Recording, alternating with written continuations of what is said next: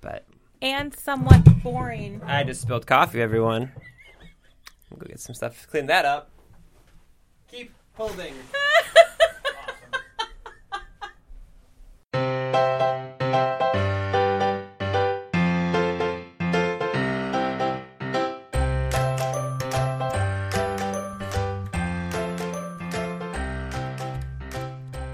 Hi everybody, today's episode is sponsored by Triangle Publishing. So before we get to the main event of this particular episode, I'd like to talk about a few exciting titles that are coming available from them in the near future or right now if you're a librarian. First, in the beloved Library Mouse series, celebrated writer and illustrator Daniel Kirk brings to life the joys of reading, writing, and sharing. In these interactive read-along adventures, young readers will hear dynamic audio while real-time word highlighting guides them through the text. Follow along with the adventure of Library Mouse Sam and his adventures in the library and beyond.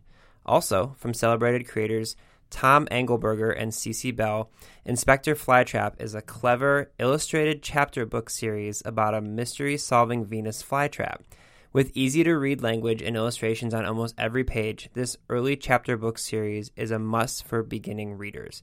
And in these interactive read-along mysteries, readers will get the added benefit of hearing the dynamic audio while real-time word highlighting also guides them through these particular titles. These titles and many, many more are currently on sale at up to 50% off all April long in Overdrive Marketplace for all of our librarians who are listening in. Thank you so much for Triangle Publishing for sponsoring this episode. Hi, everybody, and welcome to episode 326 of the Professional Book Nerds podcast presented by Overdrive. This is Adam. I'm joined by Jill. How's it going? You're back. I'm back, and this is take two because This is. I threw coffee all over the place. You did. I was so excited to be back in the office that I couldn't contain the coffee next to me. I was in jury duty, and as I was saying before, the stuff that I'm sure we'll cut out, I tweeted this as myself. It is both an important civic duty that you should do and wildly inconvenient. Yeah, and also pretty boring. Yeah, I obviously can't talk about the case or anything, but the annoying part for me was I was the first person selected to go up to a potential trial, which was fine. I was like, I'll get to do the whole voir dire process and all that jazz. I walked in, and I recognized one of the attorneys as one of my good friends from college. So I was like, well, I'm obviously not going to be on this jury, which I ended up not being, but I still had to go through the 3-day process of the, questions from the judge and the attorneys. And, the other attorney was like, you do understand, from my point of view, how I would not feel comfortable having you on the jury. I was like, yeah, 100%, totally get it.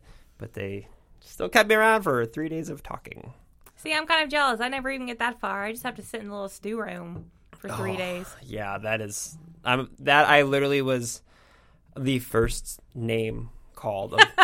And in Cuyahoga County, it's the city of Cleveland and also the surrounding places as well. So it's big. There's 34 judges.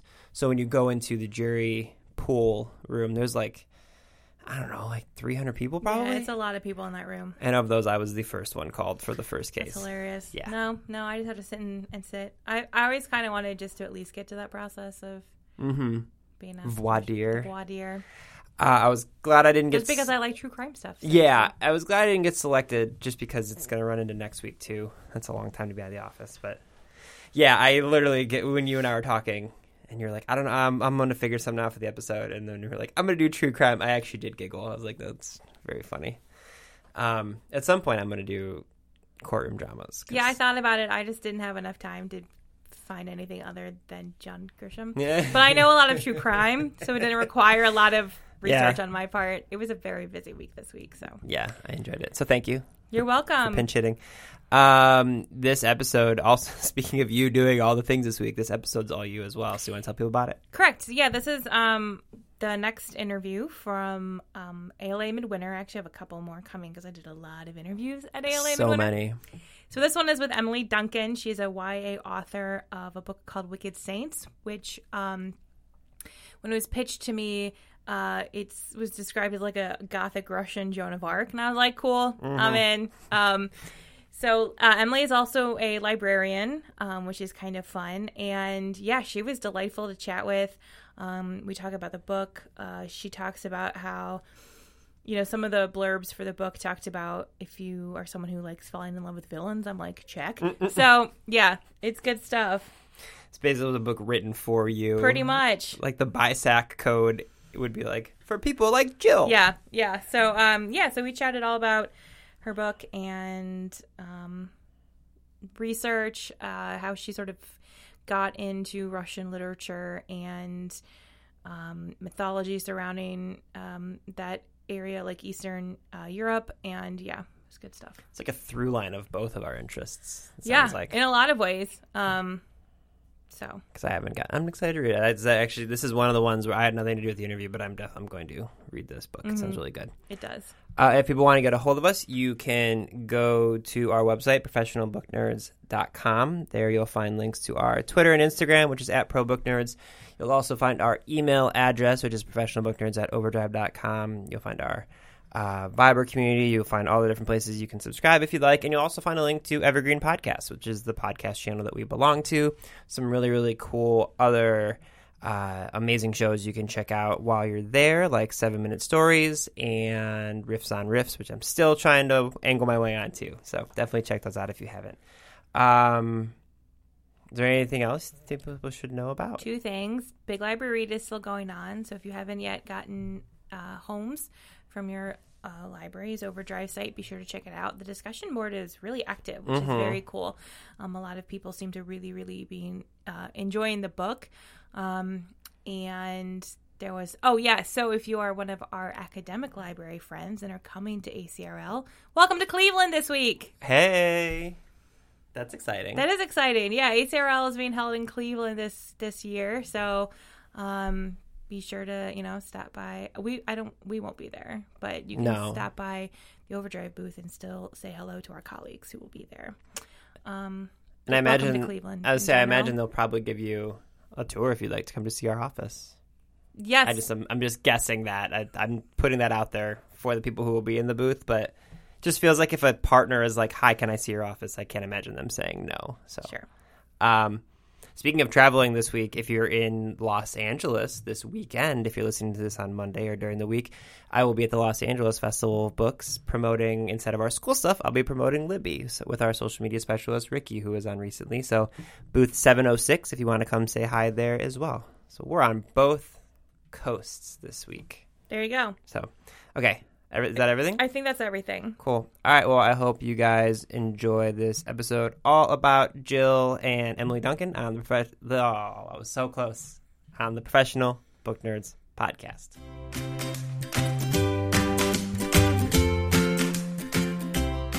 Hi everyone, this is Jill, and with me is Emily Duncan, a youth librarian and writer, and her debut book, Wicked Saints, is out in April. Stephanie Garber, author of Carval, said, if you've ever fallen in love with a villain, you will fall hard for this book, which is pretty much all I need to know. Yeah. That's a pretty solid... I really love villains a lot. That's okay. I do too. So can you give our listeners a brief introduction to Wicked Saints? It's being pitched as a gothic Joan of Arc.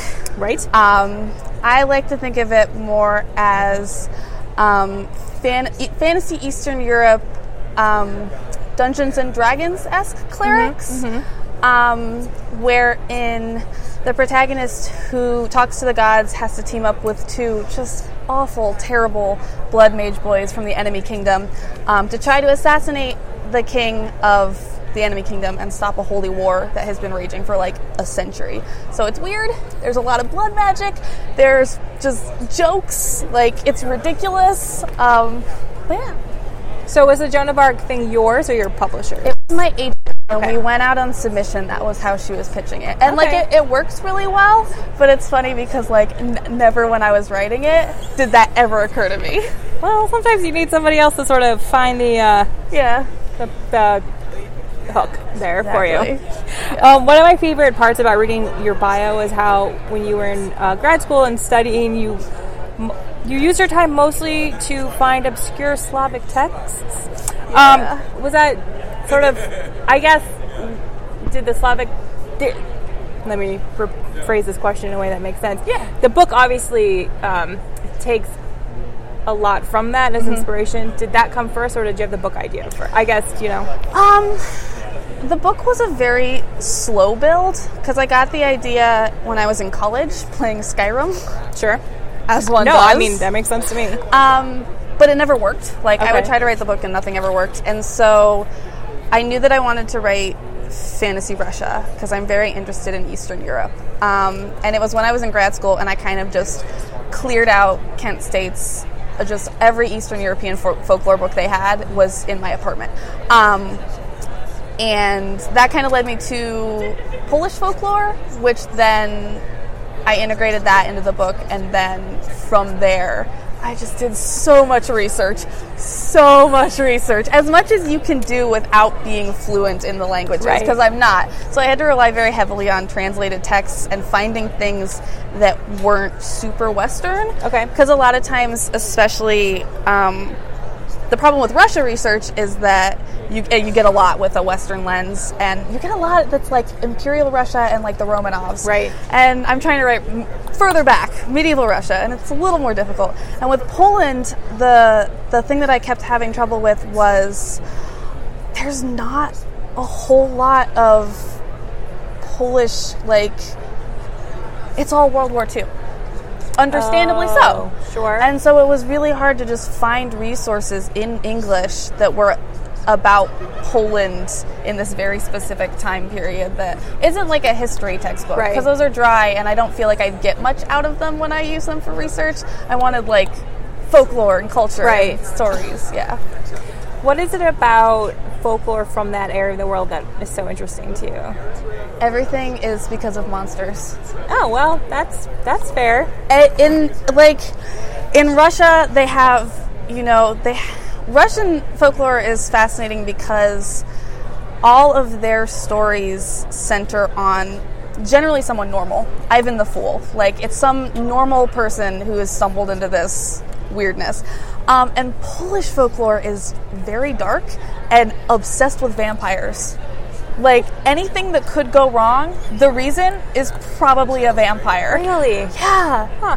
And like they're similar, like they're both Slavic cultures, but they have such like extreme differences, all while being a little similar. Like, you'll get to stories and be like, oh, I read this and it was vaguely similar and it was the Russian version. So like you get the overlap, but also they are like very different, which I thought was super fascinating because they have the same seeds, Right. but they split off into very different That's interesting. directions.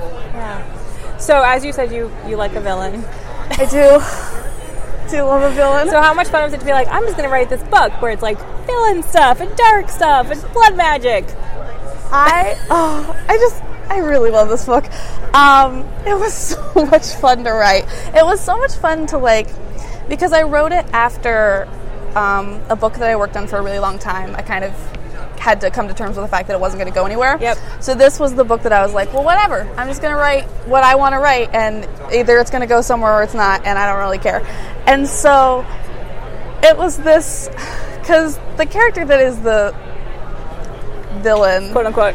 quote unquote, because he's part of the main cast. Right. Like, that character, every time I was drafting, because I don't outline, so I would get to a certain part of the story, and the character would turn around and say something that would negate everything that I had just written. And I'd be like, well, I have to rethink all of this. And then I would get 4 more chapters in, and he would do it again. And it just kept going down to the very end, where he does that to the entire book, and I finish a draft, and I have this just collection of very loosely connected garbage fires. And I'm like, well, I guess I can make a book out of this. But it was fun because, he's a mess, and he just does terrible things. And my one point of view character, Seraphin, is also a mess. And a lot of people don't quite know what to do with him at first because I present him as if he's a villain in the first chapter. And then you get one more chapter with Nadia, and then you switch to his point of view. And then people are like, well, I hate him. He's awful. He's the villain. And then I'm like, yeah, or is he just a mess? Right. Is he terrible or is he tired? It's a fine line there. It's a fine line. Yeah. No, I think that's okay, though, because I think we need more books where villain's point of view is shown. And that's, I think, one, for those of us who like villains and like that. But I think it's also important that the world and people aren't so binary. They aren't so good and evil. Yeah, and especially because I was crafting this book where both sides of this war, like, they both get points of view. So it became very obvious that it can't be about good and evil, because that's not how this works. Right. And it became very much more about, like, well, I mean, everybody's wrong, right? But both sides are terrible, and everybody's wrong. But it was fun to play with that, because I spent less time thinking about the book in terms of heroes and villains, and more in terms of these characters from just vastly different worlds. Like, Nadia grew up in a monastery. She was deeply sheltered. She is incredibly religious. And then throw her in with Malakiash, who is heretic and as much of a militant atheist as you can get in a world where the gods are, like, kind of present. Sure. And these characters who just fight all the time. It's so much fun. They argue about everything, and it's so much fun. I love listening to you pronounce the names, because I know there's a pronunciation guide out. Yes.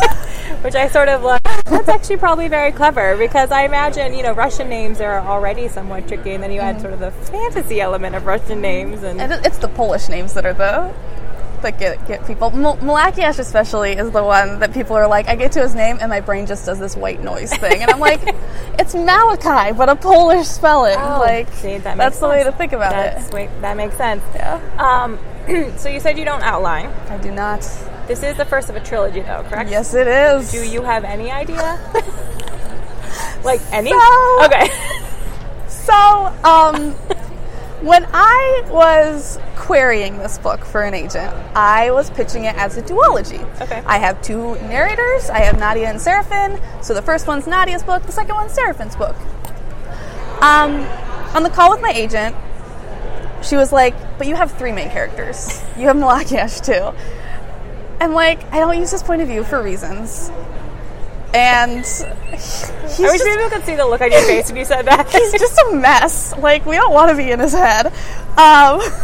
He's my favorite.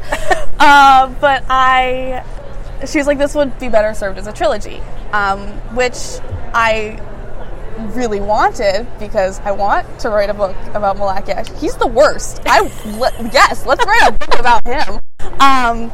And it was one of those things that I never thought I would actually have. But it also meant that, like, I had planned for two. Like, I don't know what I'm doing.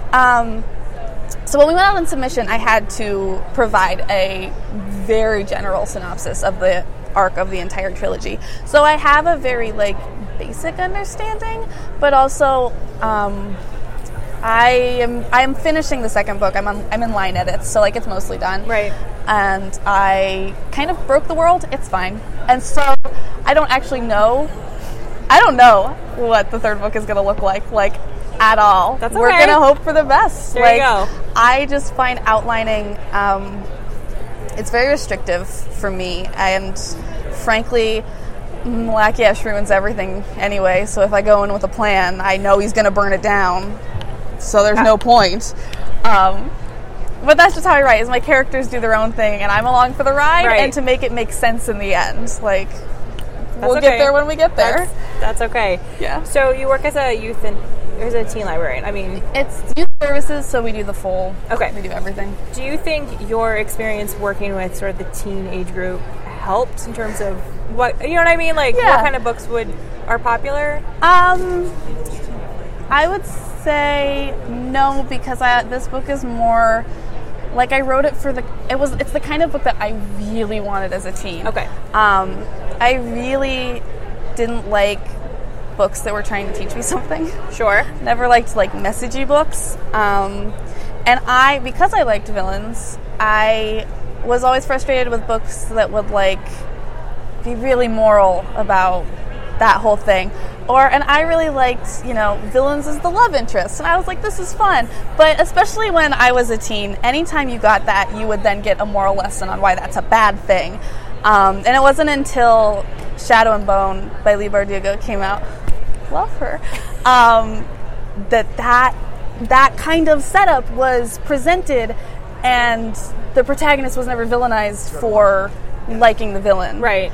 And that was a game changer for me to realize that I can maybe actually go for this, like, kind of story that I really, really like and I really want to tell. But until then, it had been a lot of the books that I came across, like, if you want to do that, you need to have a lesson involved too. And I'm not interested in telling lessons. So you basically wrote a book for, like, teenage Emily. Yeah, I did. That's a good way to go about it, though, I think. You know. Teen Emily would have really liked this book. Yeah, I'm trying to think about it. I don't really remember. Yeah, there's not really that many books. And then, as you said, if you're sort of the character who falls in love or likes the villain, it ends badly. It ends badly. Always ends badly. That's really not cool. No. It's so much fun. Right? So much fun. So, we are, of course, at a library conference. We are. And, as I said, you are a librarian. So, I'm assuming you have some good memories of going to the library when you were a kid. I do. I was also homeschooled, so, like, I was always at the library. And I remember, like, because when I was a teen, it was before YA fiction was, like, really a thing. Yeah. So I read a lot of, like, Dragonlance and, like, adult fantasy. And you can tell that I read a lot of Dragonlance. Just my books show it. And I would just check out piles upon piles of books, and my mom would be like, "You're never gonna read all these," and then I would, because I mean, you said that I wasn't going to, and now I have to, of course, spite. And I was back to my hometown library a while ago, and they had renovated the whole, because there wasn't really a teen space when I was, because there was never really, there was a few shelves of YA fiction, air quotes, yeah. And they had gutted the magazine section and made this, like, wonderful space for the teens. And it was just really good to see that, like, this library that I had grown up at that didn't really have that thing, just because that thing didn't exist yet, now has that space for them. Yeah, it's, now that I'm thinking about it, the library that I grew up in, it was the same thing. There was one shelf, and I remember it being, like, a lot of Lurleen McDaniel. Yes! Yes! There was that. I think that was pretty much it. Had, and, like, Sweet Valley High. You kind of have Tamara Pierce for fantasy, and that was it. That was your fantasy. I read a lot of Redwall. Okay. Sure. I love monasteries. There you go. I don't usually go for the animals thing, but monastic mice, I was all for that. But yeah, it was not really a thing.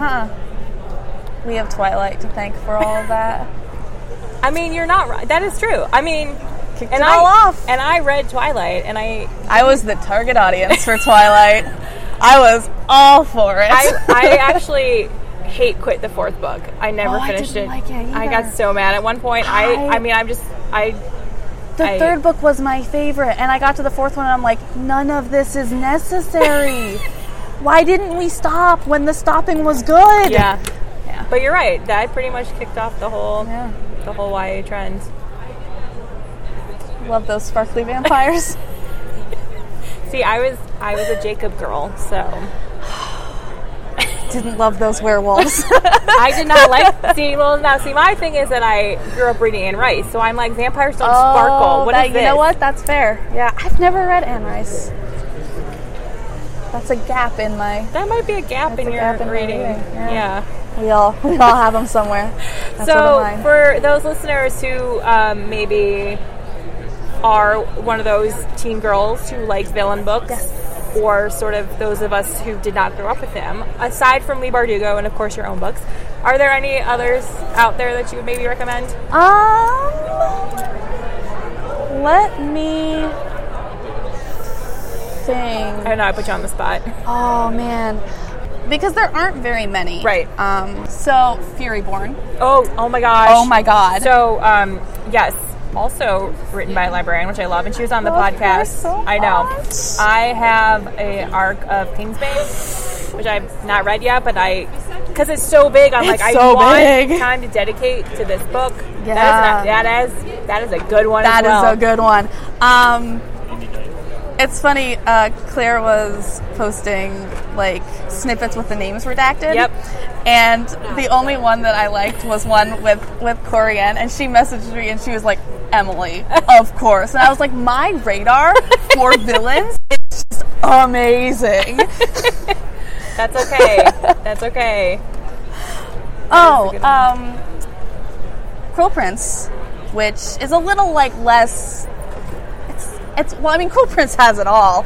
You can if you ship Jude with different characters, you get every different kind of villain or hate to love or rivalmance. But I think that's a good one, just because that one is very like everybody's in it for themselves, so you get a lot of like twisty betrayals. And it's just so good.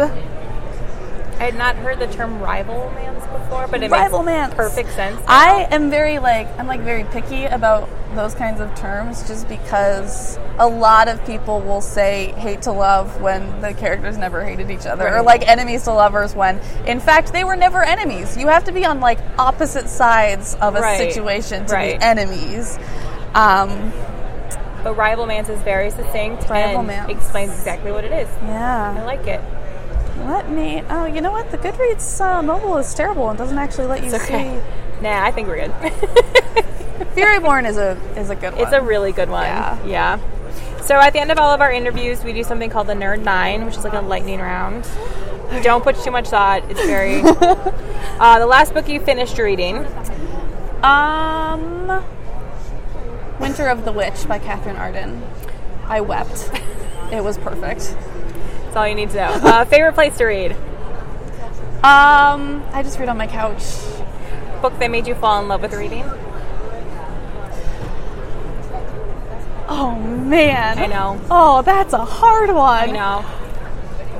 Probably Redwall. Okay. Yeah. One place you'd like to travel to that you haven't been to yet? I want to go to Poland. Favorite holiday? Halloween. Mine too. Coffee or tea? Coffee. Cats or dogs? Cats. Favorite food? I don't have a favorite food, but I really love sushi. Okay. And dinner with if you could have dinner with one person, dead or alive, who would it be? Oh, no. I know. We're terrible. Tolkien. Because he was good such one. a nerd, and I'm perpetually fascinated by the language construction aspects of his books. And because I tried, and I feel like mine are not that great. Yeah. And it's a full language. It I is think a that's the functional thing language. people don't always realize, that it's a full functional language. It works. Yep. People have asked me about mine if it's like a functional language, and I'm like, it can't be, because then it's just Russian and Polish with different words. Like, I mean, kind of.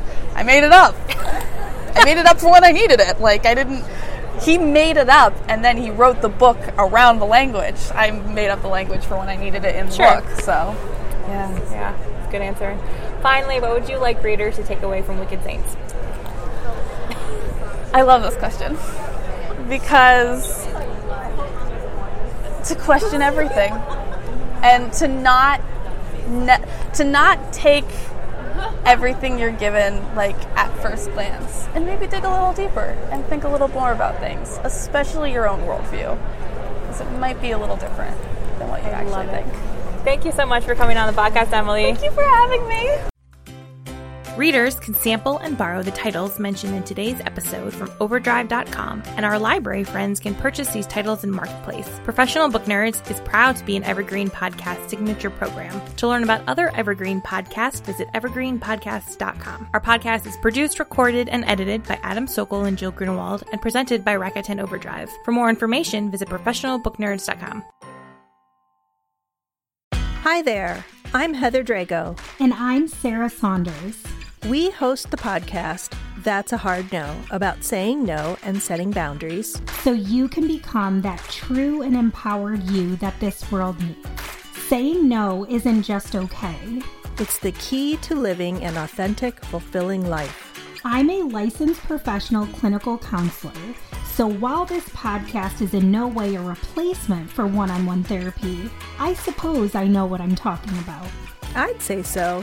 We talk about learning to say no and set healthy boundaries and how it impacts mental health, physical health, relationships, parenthood, and more. Subscribe wherever you get your podcasts and visit our website, hardnopodcast.com. We're here to help you find your no and say it unapologetically. That's a hard no.